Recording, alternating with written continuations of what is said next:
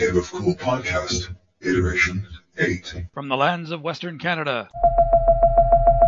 Welcome to This Week from the Cave of Cool.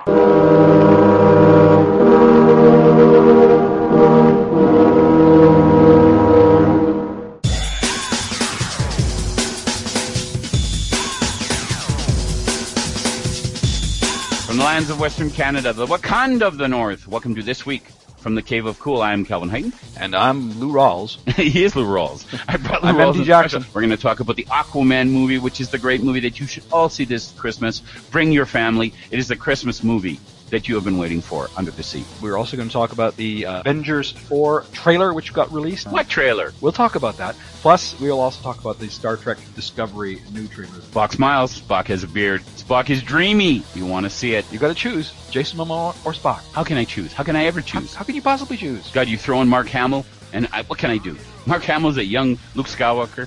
Whatever, reveal too much? Well, that's the new year. I'm going to be honest with all of you. Welcome to This Week from the Cave of Cool.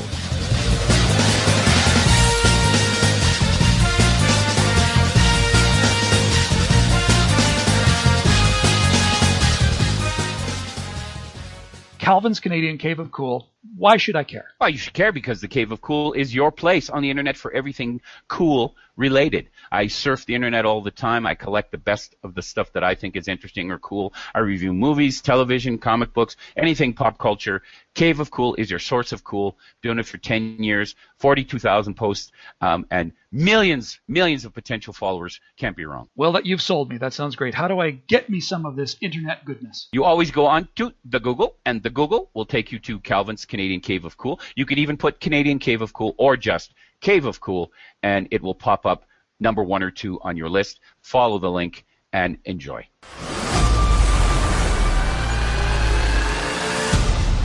I am the protector of the deep. Okay, now you saw Aquaman. Oh my God. If there's ever, Calvin, thank you. If I ever started the Cave of Cool for a reason, it was because of my buddy Yuri in Minsk, right? Mm-hmm. I don't care. He could be a mail order Russian bride. I would marry him tomorrow, right? A fake Russian bride, because the man comes through for me every time. I don't know how they get these Russian screeners. I don't know what the code. I get the one-time view code, right? Mm-hmm. And even though it's on my little 20-inch computer screen, it was amazing.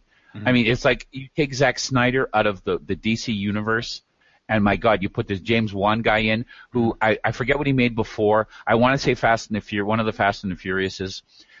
But he's got all these digital tools to work with. Yeah. And he just went, he said in this interview I saw, he said, somebody said, is Jason Momoa the reason if this movie doesn't work? And he just kind of laughed. He had this little giggle, mm-hmm. right? And he went, no, if this movie fails, it's me.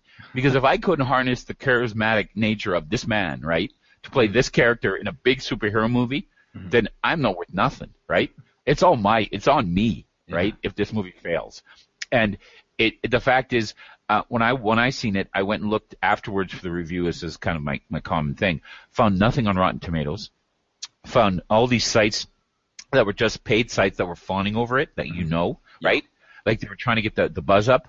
And it had opened a couple weeks early in China. That's probably where they got their screeners from. Because China and Russia are very close. So that was like 2 weeks early. I get this and I'm going, whoa, I didn't expect Aquaman for like 2 weeks, right? Yeah.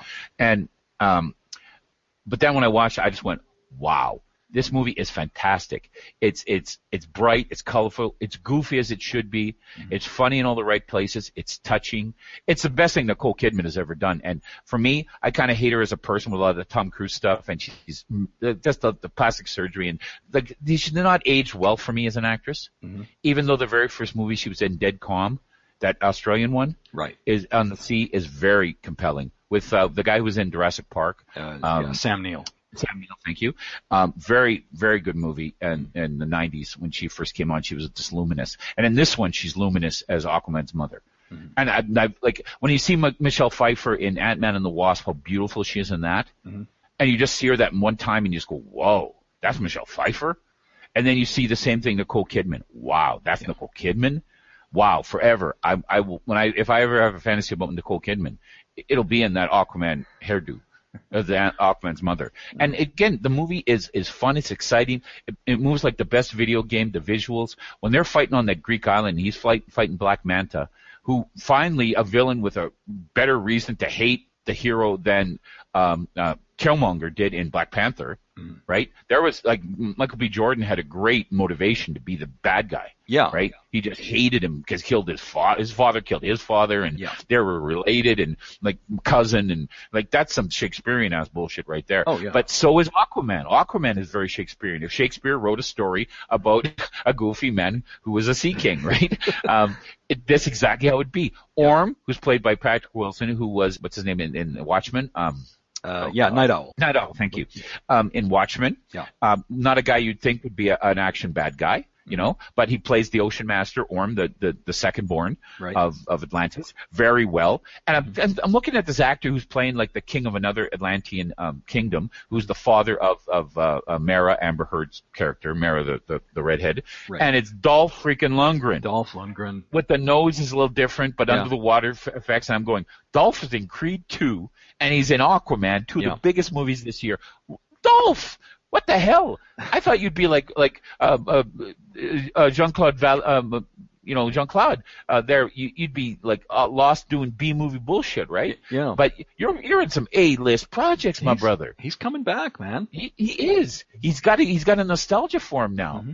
And he played, like, I haven't seen Creed 2 yet, but I've seen his clips with Stallone. Yeah. And Dolph holds up, man. That's Ivan Drago. You know, that's an old, bitter Ivan Drago. Dolph was always underrated. I thought so too. You know, He-Man, never got even though He-Man, he's goofy, right? He-Man is totally goofy. He's goofy, but Frank Langella, I love it. So Frank Langella is so good as Skeletor. You know, Frank Langella made me believe that he was Jack Palance. Yes. That's brilliant. That is brilliant. Yes. I absolutely loved He-Man, and I did too. And when you see the documentary about the history of He-Man, and it was made by Golan and Globus, of course, which were those 80 schlockmeisters who made Jean-Claude Van Damme's Bloodsport, which became huge. They made they made Gymkata, which postulates a martial art based on gymnastics, with little Kurt, whatever his name is. And of course, he goes into this mountain town in like Slovakia or something, and every place around the corner in this medieval town are things that look like pommel horses, and right, and he's able to get on this pommel horse and kick all these guys who are trying to attack him because the pommel horse, for some reason, in the middle of a medieval town, right? Yeah. Classic. They made such bad movies.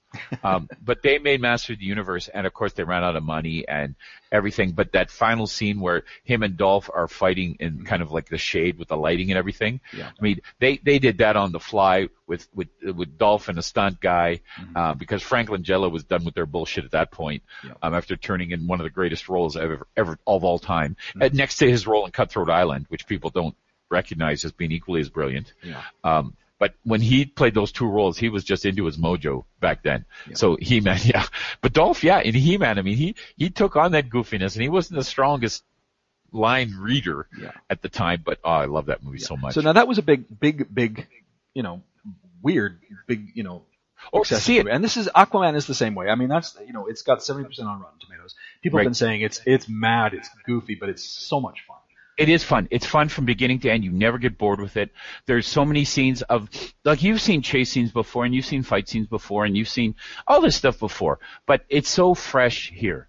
It's presented around an era of fun. I said in my review, the actor, like Jason Momoa, may doubt himself as a character or in the movie as a king, right, or a hero, but the audience never does. He's got a charm and an ability to deliver the goods in this movie that he took on. Aquaman is no longer a joke. He's not trying to open a school for seamen, right? You know what I mean? Like an aging home for aging seamen. Yeah. Like, we all get the joke, guys. Come on, right? And he stopped being a joke. He's a legitimate badass, 7/10 of the world he's the king of, and he'll kick your ass if you deny that. And the character arc is very interesting. He's got to fail before he succeeds. It's very Black Panther. Right. DC looked at Black Panther and go, what can we do to make a movie just as good without black people under the sea, right? That's right. When I was 11 years old, or 12 years old, I had to go to Pinawa, freaking Manitoba, to stay with my aunt for 2 weeks with my sister and my cousin, Right. And every morning I took swim lessons in that freaking cold lake. And the maniac, you know what swimming lesson was? Swim out to that pontoon in the middle of the lake, swim back. Lesson over, right? If you get there and back, I can tell your parents you got to go to workout because it took you 10 minutes to get there and probably 15 to get back once you had died on the platoon and think I could stay all day, but then you got cold and hungry, right? And then had to swim back. Well, he sat in his little chair and took I wonder how much they paid him because he took a cut from each of us kids basically, right? And he wouldn't let us get our change, or like you couldn't get the key to get into your little locker where you hid your change to get snacks until after you'd swum back. Yeah. Right? He kept all the keys. So you couldn't say, I'm going to swim, I'm going to get my snack, right? It was like, it was insane. So this was on a lake that you... It was on a lake, so it was cold in the morning. It was cold in the afternoon. It was cold at night. Yeah. And even if it was like 35 degrees in Pinawa, Manitoba, where they had Manitoba's only nuclear reactor, by the way. So they built a whole town around it for the people to live in. Yeah. So all the houses were beautiful. It was like very manicured, very nice. But it just was in the middle of nowhere in Manitoba, in southern Manitoba. And I had to stay there with my aunt and my uncle, and it was horrible. But the one kind of store that they had, like a Sears, had these monster models, like the big tarantula and stuff, the dioramas. Oh, yeah. So I built about 4 of those over the 2-week period, so I survived. But I swam in that damn lake, man, every damn day. And so I should be on Survivor. Okay. And so you can swim. You're no Aquaman. No, I'm no Aquaman, but boy, I would want to be. If I was a kid, I'm telling everybody out there, if you got a kid or you got kids, take them to this movie, man. This is to be seen in a big screen. Like, make it a Christmas gift. Take the family. Okay. Get Chinese food like the Jewish people. No, it's right? not. It hasn't been released yet. It's not. No, it's coming out in North America next week. And the funny thing is, they're getting to this point where they're releasing movies in China like a couple weeks early, because China is very funny with these kind of high concept movies. They don't do time travel very well. They don't do Star Wars very well. They don't do Life in Space very well, because there's something about their culture, right? It's same with Russia. Russia doesn't do mutants or superheroes all that well. No. The movies don't do well in Russia because they don't have a history for that. Yeah. There's one movie they made called Guardians a couple years ago that I showcase on the Cave of Cool often. Heard of that, yeah. Very good in terms of a Russian superhero movie. The dubbed version is horrible because the lines are insane, but the effects are really good with a good villain who can control machinery. So he can shut down armies and turn them back on and use them against some drones and everything against the enemies. And he got 4 really cool mutant characters who have real kind of cool powers. And they do the movie really well. And when you've got a guy that's half bear from the bottom up, right? Wears pants without a shirt and he's a bear. He's like Smokey the Bear. Yeah. But he carries a big 50 caliber machine gun, right? That he can shoot while he's a bear. A bear. Right? It's good. But so they released Aquaman in China, and it's already made $100 million. Okay. So people are losing it for Aquaman in China. So it just bodes very well for this movie that it's going to be massive. Because everybody who's seen it is 70%. I don't believe that. Because it should be much higher. Well, this is based on advanced reviews, of course. Right, advanced reviews, that's right. Wait till the more other ones come out. I think it's going to be much higher. The 21st is when it gets released, which is next Friday. Yes. And of course, you might be listening. It might have been released by the time you listen. Yeah, but I would suggest, guys, go to a matinee, take a kid. Yeah. I mean, you're going to make their life because and the kids are going to be out of school. Yeah, they're going to be wanting something. They're going to, they want to go see Aquaman. Right. And they really are. Like if I was still teaching, when I was teaching, we took kids 3 years in a row to see Lord of the Rings, The Fellowship, The Two Towers, and Return of the King in 3 successive years. Oh. And these kids were in grade 7, grade 8, and grade 9. Yeah. And every year it was like, are we going this year? Yeah, you bet. Right. And we took them the last week of school. We kind of made the arrangement when the matinee, the theaters had this special kind of thing for schools because it was Lord of the Rings, and it was amazing. I was so blessed that I got to do that with those kids. And the third year, it was insane because I had never read all the way through the third book. And I've told this story before where I had to basically be told how the film ended and what happened to Frodo when he got to Mount Doom. Yeah. I didn't even know he got to Mount Doom. But so the third one, I was kind of bluffing my way through and saying, I'm not telling. Miss Ann, you read the books. I'm not saying. Right? Yeah. And I kind of bluffed my way through the whole thing. Because you had no idea. You didn't know. I had no idea. Yeah. I had no idea. I'd heard, but I had never seen it, never read it for myself, and never really asked. But I told you I was at a university party once, and people were talking about it, and I listened in. because I was really high and drunk, and they were talking about the ending to that book and how if they ever make a movie, will they do it that way, and what happened to Gollum. And I knew enough from watching that cartoon. I knew halfway Helm's Deep, and the rest I kind of surmised. I knew Boromir died, and so, but I kind of got the rest, but I didn't fill in all the blanks until very much later. Yeah. So I would have taken kids definitely to see this as kind of like, and I would have made a big point about it, because kids need to have that kind of wonder, and Christmas is so devoid of that these days. Mm-hmm. And I would love to see a kid just sit in a movie and leave that movie and say, "Whoa, that was like it's made for a 10-year-old." Yeah. I mean, I even teared up a little bit, and I shouldn't be. Right? I should be strong and say, no, that they manipulated my emotions shamelessly, right? But I'm not thinking at the time. I'm thinking, this is pretty freaking cool. Yeah. And there's no Star Wars film. That's right. That's right. And thank God. Season. So this is the big tentpole movie. Thank you. And it is, and it should be. Mm-hmm. And with all the Oscar ones that are coming out, it's nice to see that award season that people are remembering Black Panther. Mm-hmm. Even though it's going to lose to A Star is Born. And I can be okay with that because I want Lady Gaga to get her Oscar so she gets the legitimacy that she really deserves. For her bravery, for her courage, for pushing things and taking the shit for it. Yeah. When she just entertains me. And like I say, I will not watch A Star is Born because he is so unbelievably good in it, and she is so unbelievably attractive and charming, and just I watch the trailers and I want to see more. Okay, so you still haven't seen. No, and I'll know, and I know something really bad either happens to her or him, and I know the story, and I have a bad feeling, and I know, but it's like War Horse. I can never watch War Horse because any movie where a horse is being in danger, I have real hard problems with. All right. My dad was an artilleryman in World War I. They used the horses to pull the howitzer guns, and a lot of horses died, and we used to have a picture in our hallway of a guy saying goodbye to his dead horse, while they were pulling their cannon.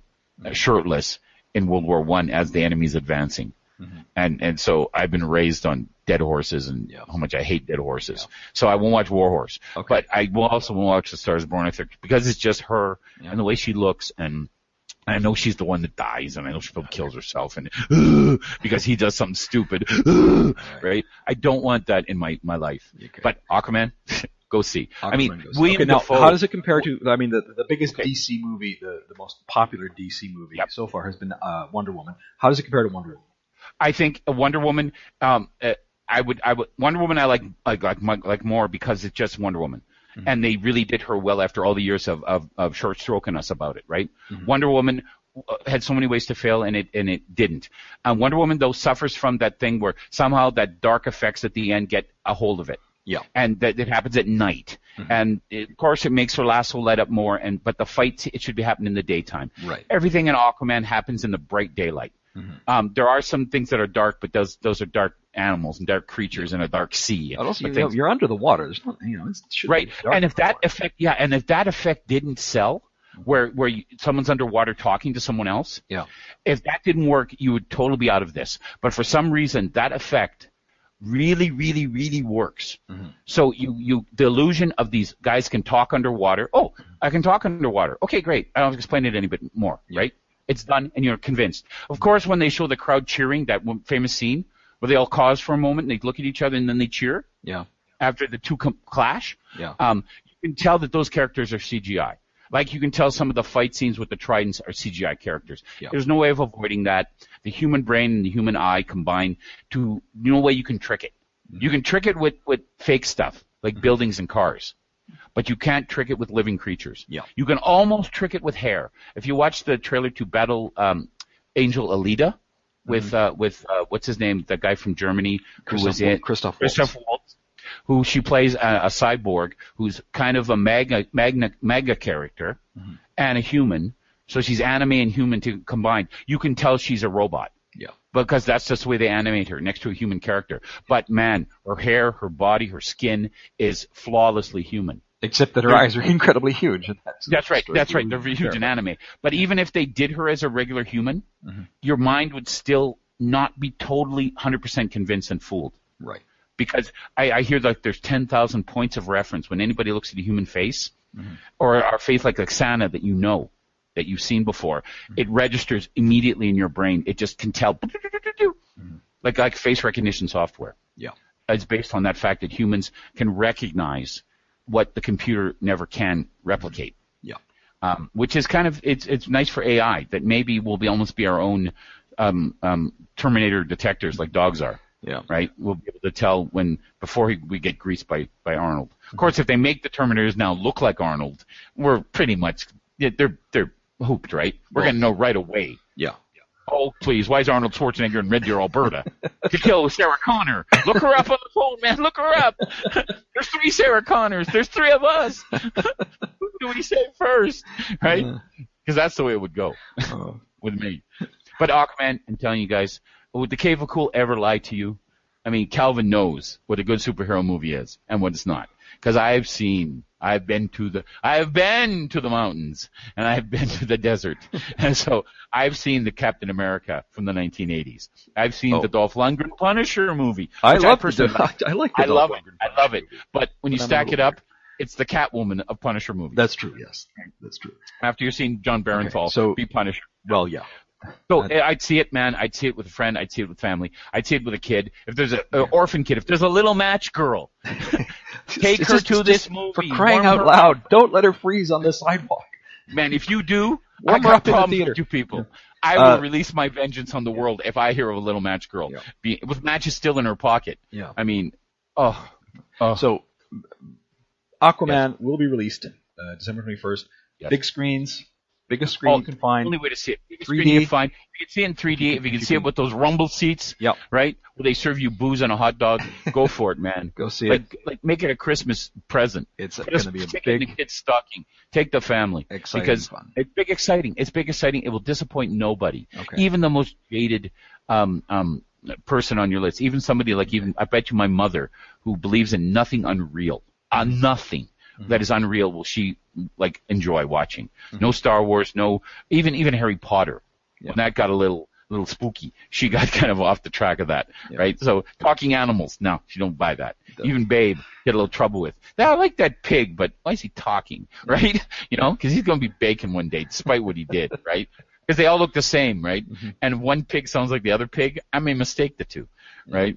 So she would enjoy the movie. Again, Jason Momoa, very good.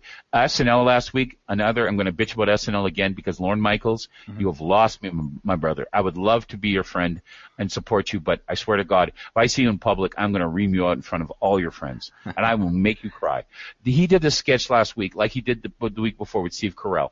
That was so freaking funny. It made me think that someone else was approving sketches because the show kind of has been so up and down this year. I mean, even with all the hosts. But they did that one with Steve Carell where the cat's lab was exposed to space, and the cats all got frozen. And the cats are floating around this he's doing have you seen it? I have not seen it yet. Okay, Steve Carell is doing this talk to children back on Earth, and they're in the space station, right? And they have this accident where the cats in the lab the monkeys all get frozen. So the frozen monkeys are floating around on the screen, and it's funny as hell. And a cat, his face kind of turned inward like a butt. Yeah. When the decompression happened. And so a cat with a butt for a face kind of floats by. And Leslie Jones floats by and goes, a cat has a butt for a face, right? And it all looks like they're floating in space. And then Olga, who's the Russian cosmonaut, is outside the space station near the window. And she keeps banging her head against the window because she's out in space floating around, right? And her hair's up like she would be if she fell out of the space station. And the kids are all watching this horror. And it's very, very funny. But of course, I couldn't share that because you can't get the clip in Canada. Which is one of the reasons why I haven't seen it. Oh, exactly. And I go insane because I watch Saturday Night Live without commercials every week because I love Weekend Update and I have to see that. And so I get caught in the cold opening and everything because it's very political often. And so but this week it had Jason Momoa was on. Very good. But it had a Elf on the Shelf sketch. Oh. And Elf on the Shelf is the creepy new thing where the elf kind of watch these children at night when they're sleeping and reports back to Santa. Yeah. And if you're good, he brings you little treats and you got to go look for him, the little freak, right? And he looks like a freak. And they did this illusion where Santa's sitting there and you got the 3 elves sitting there, right? And they look little. And Jason Momoa's in an elf costume. And they're all talking about their children they have. And Jason Momoa's got a kid who's 12 now. He's turned 12. Yeah. And he's discovered masturbation. But he doesn't say masturbation, but everything alludes to it, right? Yeah. But the kids, what can I get him? You can get him some socks, soft socks, right? And he's saying things like, sometimes when he's doing it, he watches me, right? And it freaks me out. Can I just have another kid, Santa? And he's talking like that with the voice modulated. And it's the funniest thing because Santa and the other two elves do not get at all what he's talking about. But he's talking about how freaky this kid is, right? And that's all he does every day since he discovered himself, right? He discovered his body, right? And I so wish I could share it because I'd be laughing as much as I'm laughing about the live PD Santa thing. Yeah. Like I wish I could share the audio of this Santa clip. Or the guy saying, motherfucker car, and then he bounced up this motherfucker, and then he hit the postal motherfucker, and then you see the skid mark. Like he's almost like an accident recreated guy, right? Yeah. Doing accident recreations with motherfucker, every third word. And that's what that sketch was like. And it was the funniest thing. And I can't share it with you. And so anybody that's seen it, they're peeing themselves laughing. But again, why SNL? Why? I'll ask you, give me one sketch a week I can share with the world. Yeah. And I will keep your program on for the next 10 years. You can coast, you can slide, Lauren, into death, into blissful death. Yeah. And honestly, I don't know what the motive is. I don't know why certain videos aren't available in Canada. There's something about rights, I guess. I don't know. Yeah, but you know what? It's always the ones that are almost cutting their own throat. Yeah. Right? Like, it's like I'm going to steal your best work and put out a video in Canada with a clip art picture that I've cut out and sell it on the street corner and make myself $2. I mean, come on. Yeah. No, you know what? There's not enough YouTube viewers in Canada to make a dent in. No. Honestly, we're not computer literate at all. Come on. We don't have over 90% computer literacy in Canada. No. But even if we did, we don't have the numbers. Yeah, there's not enough Canadians in the world to make. We're trying. We're trying to introduce our immigrants who have lots of sex and children. We're trying. Yeah. But what can we do, man? Yeah. It's cold. Yeah. It's cold. You can't make 13 children and live on a plantation anymore. No. You can't have 30 slaves and their children. I mean, you can't. You gotta cut it back, man. Yeah. But I know what you're right. We can't compete with that. No. You know. And it just makes me crazy because it's the whole world. It's like, why Canada? Is it the CRTC? And it's bad enough Lorne Michaels is Canadian, and I know he has something to do with it, and he's a sellout. And he sold us all down the river for what, a few shekels? You don't deserve to be able to cross the border anymore, buddy. Yeah. I mean, somehow, I don't know how, somehow these sketches get through. And the reason I watch, because I want to really laugh at something once a week. Mm-hmm. And I do. And we can update. Never lets me down. Yeah, they always got something funny. Honestly, all the funniest stuff in Saturday Night Live usually comes from Canada. I mean, always. I mean, like always. And honestly, Canadian stuff. I mean, the funniest stuff in the world comes from Canada. It starts in Second City in Toronto. Yep. Starts at SCTV. That's where it all started from. It all sprang from. We know funny. And ever since television came to Canada, CBC, we have been blessed with things like Monty Python, the Two Ronnies, Benny Hill, as much as I hate him. But from England, we got all that stuff. Yeah. America, we got the best of like George Carlin, Rickles, Don Rickles, Don Rickles, even Bill Cosby. Bill Cosby, yes. I have all his comedy albums. Everyone had their. I started out as a child. I know that whole album. Yes. It's beautiful comedy and funny. We just know funny because we're influenced by that. And when you live in a culture where you're sealed in the house 6 months a year, basically, you have to learn to have a sense of humor and get along with people. Yeah. Because if you don't, there's going to be mass murder. Yeah. In Canada, and we just get funny. We understand funny. We know it's funny, and that's why I said you're right. All of the comedians, most of the comedians, a good percentage of comedians that influence comedy, and since the age of movies, has been Canadian or British, because for some reason we have a thing for that. We just got the comedy. The influence. We just see it from everywhere. Yeah. We can filter out what's not funny. We know it's not funny. Like Larry the Cable Guy's not funny. Gator Dunn, not funny. Jeff Foxworthy, not funny. Yeah. Hey, maybe a retard if you're, whatever. But it's like, you see, here's, it's like, okay, redneck comedy. It's like, well, come on, guys, that's really not funny. So what do you do? It's like, well, let's show them how it's done. So, we'll do Letterkenny. Right. Which is hilarious. It's very good, but you got to get into the vibe. It's like Trailer Park Boys. Yeah. Right? Trailer Park Boys, exactly. That's like, you don't get it. Yeah. You watch 10 episodes, you start to understand. Yeah. You watch 20 episodes, you're converted. Yeah. But I'm still sorry, but the Steve French, the Cougar, when they tell that cougar that, oh, sorry, you got to stay out here. We can't, because the cougar's eating all their dope. Yeah. So they make a dispenser for the cougar to eat their weed, so the cougar can get his weed. Bubbles make a dispenser, but they tell the cougar, you got to go back, you got to let him go, and he takes off the collar, and they think this trained cougar is going to just walk away from the car. The three actors standing there, the cougar looks at the three of them, turns around, walks back in the back seat of the car, and jumps in the back seat like he's going back for a nap. Yeah. And the three of them just look at each other, and you tell it's totally improv, right? But what the fuck do we do now, right? Do we close the door? Good thing the cougar didn't kill us. But, like, you know, he's a big guy. Show him your package, right? When he meets the girl cougar.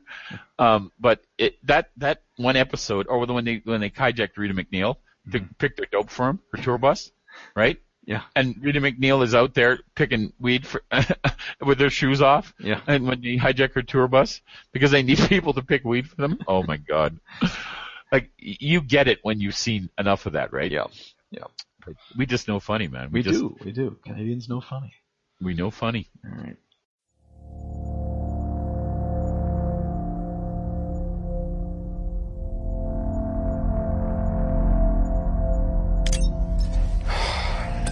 This thing on? Hey, Miss Potts. If you find this recording, don't feel bad about this. Part of the journey is the end. Just for the record, being adrift in space with zero promise of rescue is more fun than it sounds. Food and water ran out 4 days ago. Oxygen will run out tomorrow morning. That'll be it. When I drift off, I will dream about you. It's always you.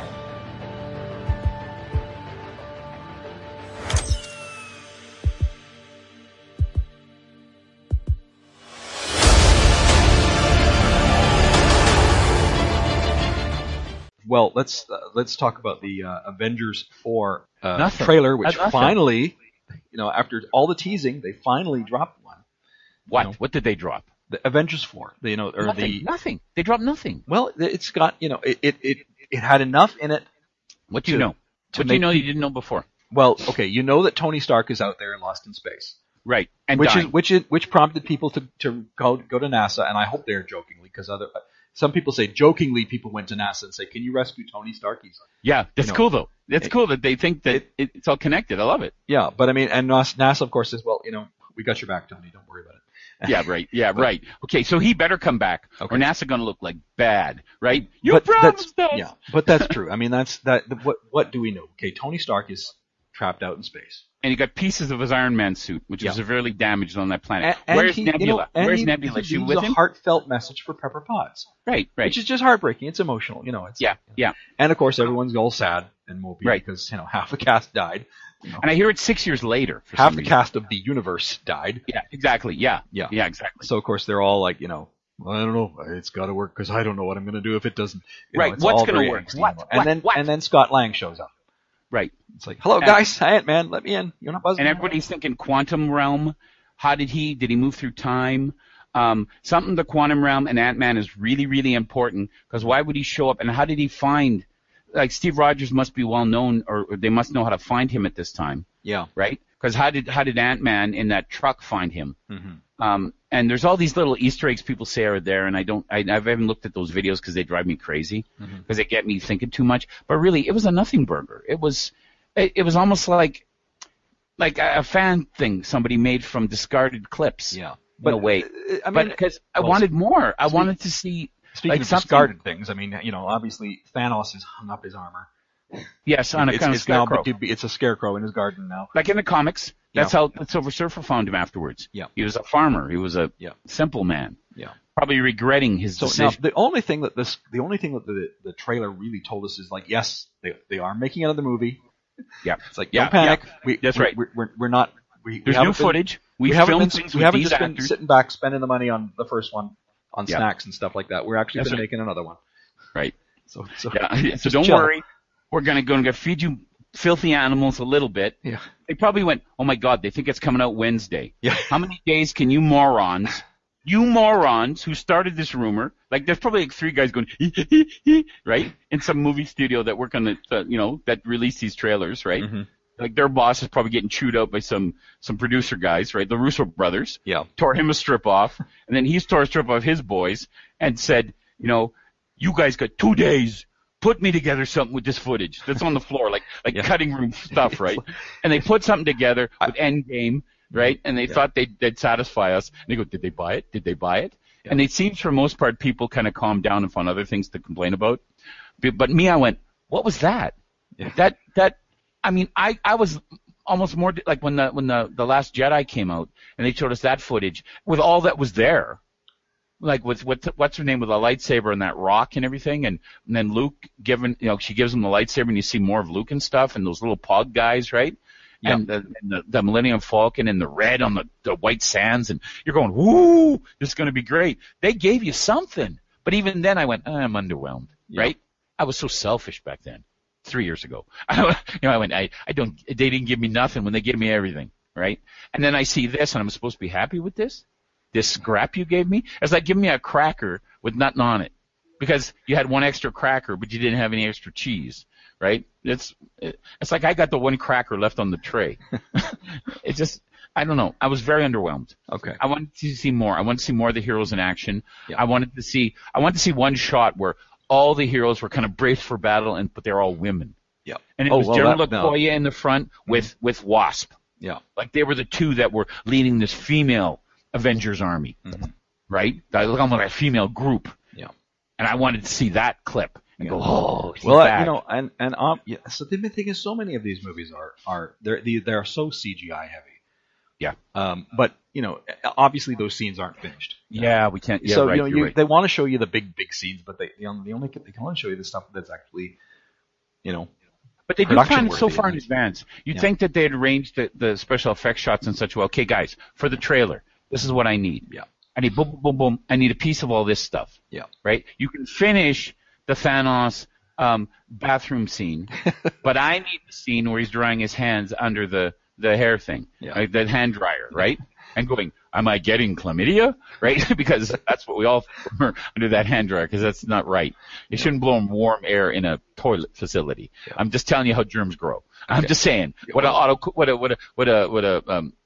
autoclave does, right, or something. It kills the germs, but there's also one that makes the germs, right, an incubator, and that's what the bathrooms are with that heat that you create with the warm air. Okay, it's an incubator. Public service announcement to all you people out there. That's plague. Don't use the hairdryer thing. It plagues you. So it's the same thing. It's just diseased. Yeah. So I want more. I want something. Give me. So this is a tease. This is actually as much of a tease as it was. Maybe we'll drop it then. Maybe we'll drop it tomorrow. Maybe we'll. Yeah, and thinking, will it get us to Super Bowl when we're going to spend a ridiculous insane amount of money to put the same 30-second commercial up with footage everybody has already seen. Yeah. And we're going to pat ourselves on the back. When guys, you're past the Super Bowl stage. You're bigger than that.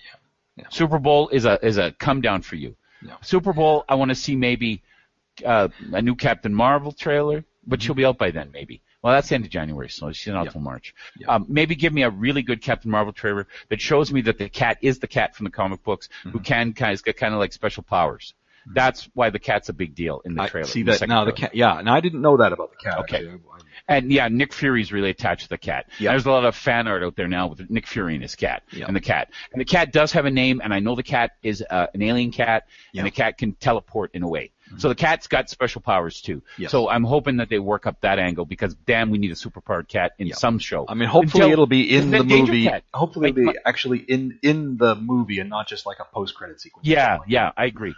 Because my Danger Cat idea, Danger Cat 2.0. You know what? There's crying out there for a cat in the movies. That's gold. That Danger Cat, Isn't it gold? And honestly, if there's some TV producer out there who's looking for an idea for an action action TV series. You got a girl that's like Kim Possible, and I invented this before I saw Kim Possible. Yeah, I invented this back almost in high school. Yeah, and Honey Glaze, because I thought of that name was a great name for a stripper. Right? Yeah. Honey Glaze. But Honey Glaze is the smartest girl in the world, basically. She scores off the charts on everything. She's the CIA and NASA's greatest student. MIT, you know what I mean? Yeah. She's 14, she's brilliant. And she has a kitten. And the kitten gets run over by a car in her front yard. And she uses her scientific skills to implant a chip in the spine of her kitty to make it walk again. But the chip also gives the cat the ability to access Wi-Fi and internet information. Like in that show, Intelligence, where the guy had the chip in his head, right? I thought of all this 20 fucking years ago, right? Where but the cat is it can talk, but they put a special collar on it so it looks like the collar is doing the talking. But the cat's doing the talking, right? It's the cat, yeah. It's the cat. But the cat's very smart, and the cat's a little arrogant like cats are. And the cat gets onto all these adventures with her. And the cat's kind of the ace in the hole because no one suspects the cat is very smart. Yeah. Right? And the cat has this little backpack he wears, which he has these little hands that come out so the cat can actually manipulate things and write messages. Yeah. Like cat paws can't, right? And so Danger Cat is 2.0 is the name of the cat, and Honey Glade, and they go on all these adventures, and I could have them in space, where the cat's got to do a spacewalk to fix their capsule, and then they land in Kazakhstan where they're in another adventure. But every Christmas, I'd put out like Doctor Who does, the Danger Cat Christmas special, which would be a cartoon special. Yeah. And this year, because I saw a picture of a cat punching Hitler, Danger Cat will go back in time with Honey Glaze because Donald Trump got into a time machine that he found what America had, and he goes back and he tries to change history with Hitler, tries to team up with Hitler, because the only book Trump ever read is Mein Kampf, right? And he keeps it on his bedside table. So they go back, and of course, Danger Cats is bitching because I told them that this would happen if they built a time machine. Good thing I built another time machine so we could fix the problems with their time machine. So Danger Cat and Honey go back in time, and they save the day and beat up Donald Trump and beat up Hitler and realize that they can't change history. They can only change themselves, right, to make the world a better place. And so they let history go the way it was supposed to with Hitler and winning the war, but they remove Donald Trump before he makes any trouble, and they put him back where he kind of is like Scrooge. Maybe he sees the error in his ways. I don't know, but I haven't written the whole thing in my head yet. That's some solid writings, Jack. That's wouldn't that be great? There. Wouldn't it be great? That's honestly, guy. If anyone out there is listening and they have a whole lot of money, you know what? We're ready to shoot a pilot. Honestly, right now, I will write it for free. I said 5 years. I will write it for free. Honey Glaze, The Adventures of Honey Glaze and Danger Cat. Yeah, the adventures, continuing adventures of Honey Glaze and Danger Cat 2.0. He's got the whole first season. Whole first season in my head, man. Even with your Christmas special, I got that done. We'll get it animated in South Korea. It'll be beautiful, man. It'll be something the kids will be looking forward to every year. It will become an instant family classic. Instant family classic. And then they'll collect them. And it'll be like the greatest Christmas show, cartoon that no one ever watches, and you should go on YouTube. It's Opus the Penguin, The Wish for Wings That Work. I love that. Isn't that well done? That's fantastic stuff. And it's one of the only, it's one thing I wish Calvin and Hobbes had made something like that. Pat Berkeley Brett did with Boone County, because that was an appreciated and under monetized and underexploited product in the 90s. Like Doonesbury. Everybody thought it was so Doonesbury that maybe I got to be an intellectual to enjoy it, but it was like the Doonesbury for dumb people. Boone County. And for still smart people who really got the joke. And Opus was awesome, and the Santa that speaks only in rhyme is genius. And those ducks, those stupid ducks, and Bill the cat who's still perpetually stoned and baked and walking into garbage cans and everything. And it tears you up, man, at the end. It's like Aquaman. You get a tear in your eye, and you go, is Aquaman a Christmas movie? It is now. Just put a Santa hat on him, and I'm buying it. It is now. I'm buying the whole thing. It is now. There is a great responsibility at hand. This could be the defining moment for multiple civilizations, millions of lives. The future may be determined by our actions, yours and mine. We're really on the other side of the looking glass now, aren't we? Another preview that we saw, another trailer, was the newest one for season 2 of Star Trek Discovery. Bearded Spock actually has a smile. With a smile. Now this is a thing. Spock actually does. If you watch the very first Star Trek pilot, which was Where No Man Has Gone Before, which they recut into the 2-part Star Trek episode, The Menagerie. Menagerie, right? But the pilot's available. You can watch it if you've got the DVD or whatever. You can find it on YouTube. The original pilot is available. I actually saw it. Oddly enough, I saw it with Gene Roddenberry. No, Gene Roddenberry had a black and white version of it that he would bring to universities. He would give lectures, and I was actually there. My brothers and I went and we saw him. He gave a talk about Star Trek, and he showed us the the pilot was black and white. Wow, so, in the 70s, that would have made my head explode. This was actually just after Star Wars, actually, because the guy who was introducing him said, we're bringing in Gene Roddenberry. He's the man who created Star Wars. Like you didn't know, like you didn't know. Like, and if Gene some comes guy out. said that to you, he created Star Wars. That would be a geek riot. And Gene comes out and he says, "We won't tell him." Yeah, and they all knew. Yeah, we all laughed. That was geek culture before there was geek culture. So yeah, we that was a birth, man. And we actually talked to Gene Roddenberry and it was wow. But, my head. So this was where I first saw the pilot, and now one of the things that happened in the pilot, as if you've seen it, and of course there's a color version now that you can get on video. Yep. If you have seen it, you know that Spock at one point smiles at Captain Pike. And those humming leaves. With the humming leaves, leaves. And he does actually give some wry smiles every now and then. So it's like, so that's this in this trailer where it's like, is that a smile I see in your face, Mr. Spock? And it's like, you got to think, well, why doesn't Spock ever smile when Jim Kirk became captain? Right. It's like, is there something going on between Spock and Captain Pike? Is there's there's a special relationship between Spock and I think so. Pike. A very young ensign. Like, so did that mean, did he smile in the academy? Yeah. Did he just become more gloomy as time went by? And it's like, what is it? Just the reaction to Jim Kirk? Is it Bones? Is there somebody that's making him miserable? Right. I don't know. Or is he just more? Yeah, he's more mature as a Vulcan, and he's tough. Yeah. And of course, people sort of say, well, what if Spock has a half sister named Michael Burnham, right? Why wouldn't he have ever told anybody? How come this is the first we've heard about it? And it's like, well, duh. If you had a hot sister, would you tell Jim Kirk about it? Right, exactly. No, because you don't want your captain banging your sister, man. I never thought about that. I was thinking, well, she did shame the family, but then she redeemed the family. Yeah. And so it's like, no, there's only one reason why Spock would tell Jim Kirk that he has a hot sister. That is brilliant. I'm going to use that from now on in my patter. Yes. Yeah. My Discovery patter. I've added that now, that little factoid. Anybody asks that, well, Kirk didn't want to him banging his sister. Because Kirk brags, right? He likes to talk about it over a game of three-dimensional chess. Yeah. When he kicks your ass at three-dimensional chess, and you find yourself playing strip chess, three-dimensional chess with him. Like I saw a cosplay picture that I posted, where it's a girl Spock and a girl Kirk. I remember that, yeah. They're playing three-dimensional chess, and the girl Spock is ready to take off her shirt, and their boots are already on the ground. Yeah. Right? And that Kirk is cheating. Right, that Kirk's looking at her going, all right, baby, go ahead, right? And it's a little creepy when you think, okay, those were boys to start out with, but why as girls does it not make me feel so weird? It actually makes me tingle. It's like with Sailor Moon. I never got Sailor Moon because of the Tuxedo Mask, right? Yeah. He wears a tuxedo, he wears a mask, his name is Tuxedo Mask. He even has a puppet to himself as Tuxedo Mask. This is like the most basic superhero. Basic. He's lamer than lame. Character. He throws a rose, but he does nothing. Yeah. It's like they say, you never did anything. And he goes, I'll see you later. Goodbye. Yeah. Right? And he disappears in the night. Right? He does nothing. Yeah. But that's what it's like. It's like Tuxedo Mask. Yeah. So absolutely lame. What was I talking about? Yeah, we were talking about Star Trek. And why did I mention Tuxedo Mask? Because we were talking about the Star Trek cosplay. Why is it that? Oh, yeah, that's right. Thank you. Sailor Moon. Although Sailor Moon, honestly. Sailor Moon. They did a live stage show, right? Yes. But they put a girl as Tuxedo Mask. Okay. Changes the whole show. It's now a show of beautiful lesbian love. Yeah.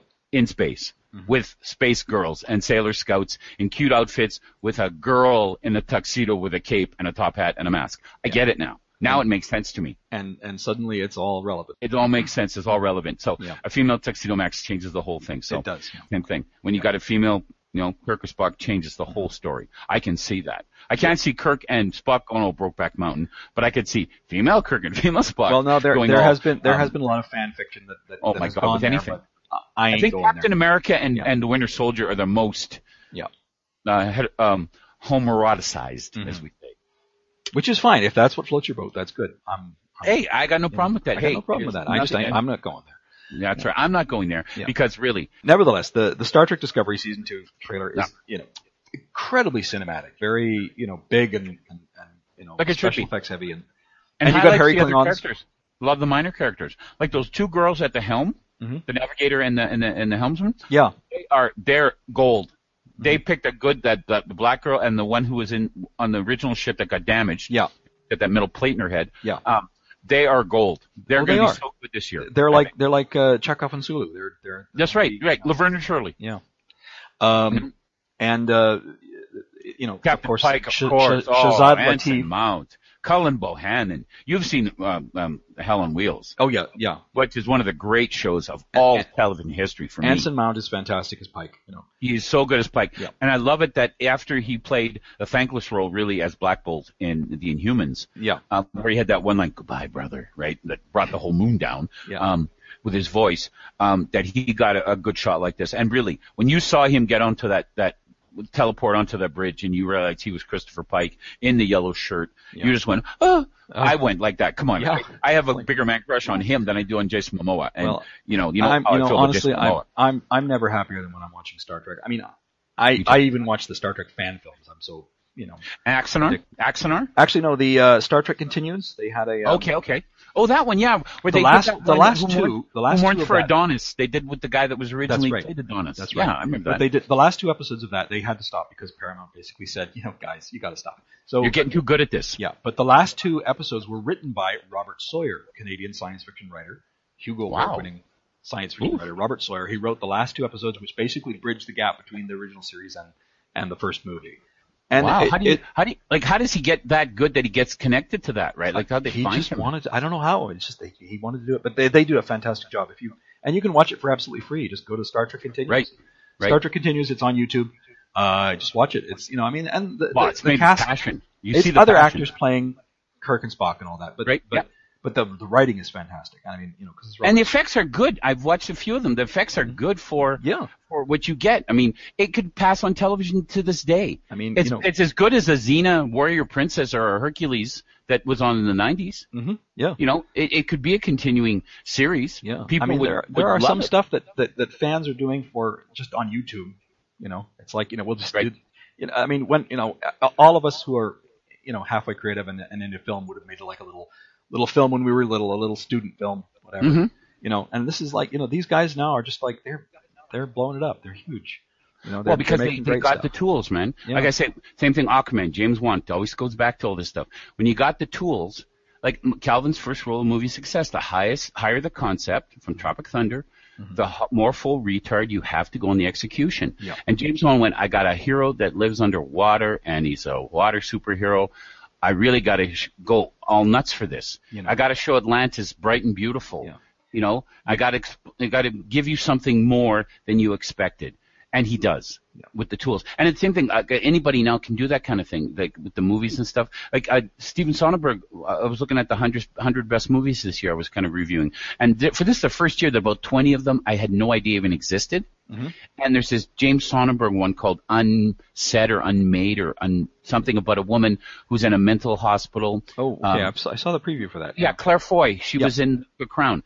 And she's got a stalker, and she gets herself committed to a mental hospital to get away from him, but he may be pursuing her even there. Or it may be all in her head. And it was all filmed on an iPhone 7. That's right, yeah. It was, right. And edited together. And it looks like a real motion picture. Mm-hmm. And Soderbergh is a good director. I mean, he's made some good movies in his time. Very idiosyncratic director. I mean, you got to really be into him to know his stuff. But the fact that he can do that and edit it and create something like that on an iPhone. I mean, I've got two iPads sitting beside me. I could make that. I know. It's like when I was a kid, I had a Super 8 movie, and I had to send it away to get it developed, and had to cut it all together. I have enough tools in my phone. You did that. You made that leap. And instead, I'm just on Facebook. I always wanted to make that leap because, like, I made my own little podcast, like when I was like 12, 13 with a double cassette deck. Yeah. I told you, I used to tape shows like Happy Days, and I would do interviews with Fonzie. Where I'd cut them in because there was this guy in the radio who did this song where it was Jaws when Jaws came out, and he was interviewing the shark. Yeah, and the shark would answer him with song titles or songs, and they asked him like, "What message would you have for all the swimmers this summer?" And he would do, "Why can't we be friends?" Like he'd do that clip. Yeah, and it would be like the shark was talking, and that really got in my brain, right? So I would make this little show. Where I would play music and I'd interview and I'd put the clips together. I interviewed Fonzie, or if it was I did a Johnny Carson one once where I was interviewing Johnny and I'd use his jokes, Like it's long to make, right? Yeah. For like 10 minutes of footage. Mm-hmm. But I even submitted it to. They had on the base. They have this. They had this one station, the base station. Yeah. Where they put up these signs of things and they had a camera that just panned back and forth. Mm-hmm.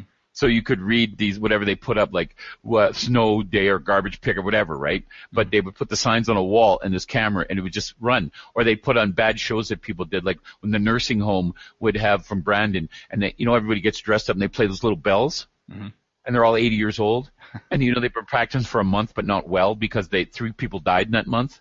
So they lost a couple of the big bells, right? And all the women are making like the same sweater for people. And you could tell the guy that got recruited last minute because they didn't have a sweater that matched for him, but they needed somebody on the big bells. It's insane. But they would show it on the station. And I submitted my little radio thing, hoping they'd put it on. But they said, well, we don't take submission. They gave me all this bullshit, right? Yeah. But I knew it was gold. It was just gold. They were the afraid that I would evolve into the base man keeping me down off his badass. Well, he's base man, and keeping me off his military station, right? Like I was some kind of threat with my hippie ways and my interviewing Fonzie, who was a rebel to begin with, right? So I should have seen it, right?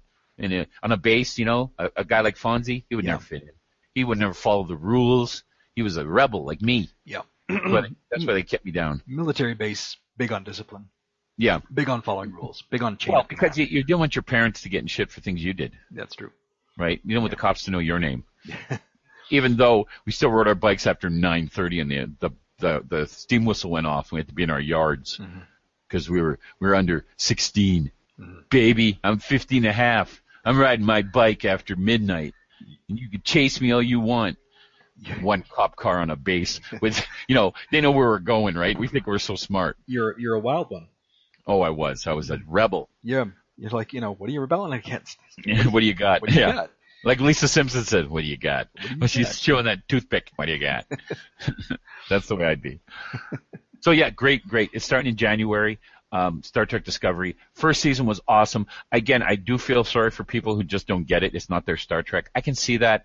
It's a little more fancy and modern. Your Klingons are different. But God, you go through that whole arc. It follows you around and it comes back and creates a beautiful, perfect circle that makes everything right about the Federation. When you've got an alien captain who's become captain tell you that we are the Federation, we do not believe in the no-win scenario. He's drank the Kool-Aid too, that I've drank, and we're all Federation. We are the Federation. And science is fucking cool, right? And somebody could say that, and Tilly could say that to me. Yeah. Gold, man. It's gold. The power of math, people. Yeah. No, the power of math, people. That's right. And I feel sorry for people who can't see it for free like we do. I do too. Like we do. And I understand they're so hurt by what they've seen done to Star Wars and stuff, right? Like I rarely talk Star Wars with anybody because it's the closest thing to my heart. I mean, I won't even argue those things that anybody does because I'll just walk away, even though it's something I really like to really get into somebody with and mix it up.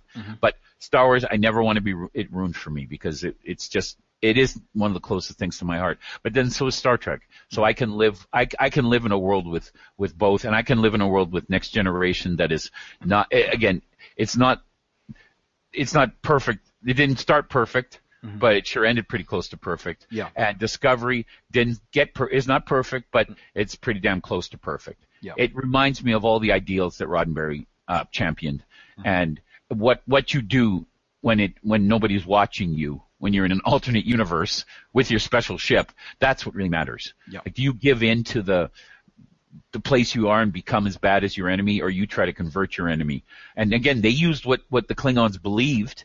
They used an understanding of Klingon behavior to stop the war. They gave one Klingon the ability to kill all the Klingons, and that, poof, I can destroy your planet with a button push. Yeah. So now you're listening to me, bitches, because I've been listening to the Federation, and you know what? They might have a few good ideas. I like our ideas. I like eating our enemies. I like the blood wine, right? I enjoy the headbutting, but boys, 25 of us families beating on each other, we're worse than gypsies, right? We're never going to have my big fat Klingon gypsy wedding because it's not going to happen if we don't get our shit together. And that is beautiful. Understand your enemy. Exactly. And anyone who doubted that crew had some kind of mindset that was, they had their story, right? They knew right from the beginning where everything was going. It wasn't like Lost where they were writing it on the fly. Yeah. And hoping that they'd figure out eventually how all these great ideas come together. But this one went well. And when I look at the clips from the next one, it looks like they're integrating a lot more humor. And Mount can certainly handle the humor. He can deliver the serious. He's got that air of authority.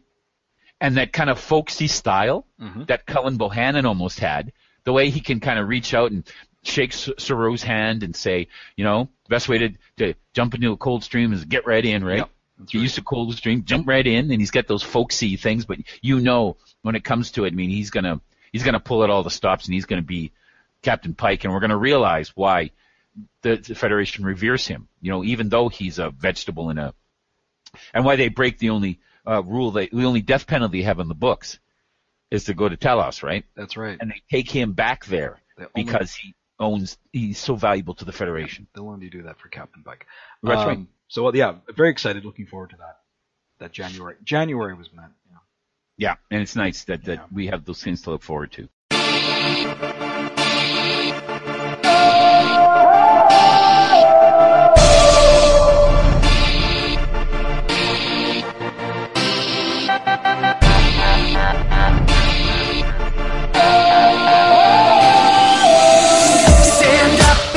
Look alive, say come on, come on, come on, we're gonna get it now.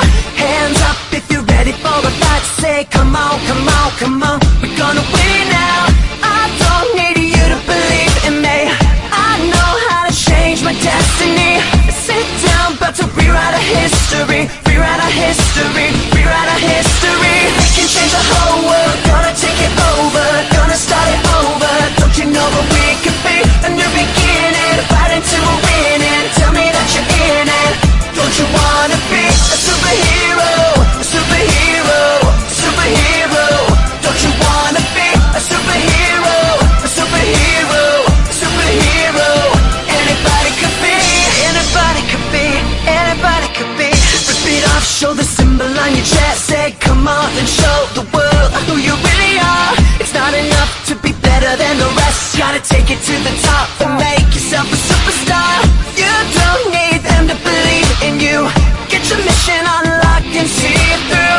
You've got all the power you need in you, power you need in you, power you need in you. We can change the whole world, gonna take it over, gonna start it over. Don't you know what we could be? A new beginning, fighting to a winning. Tell me that you're in it. Don't you wanna be a superhero? A superhero, a superhero. Don't you wanna be a superhero?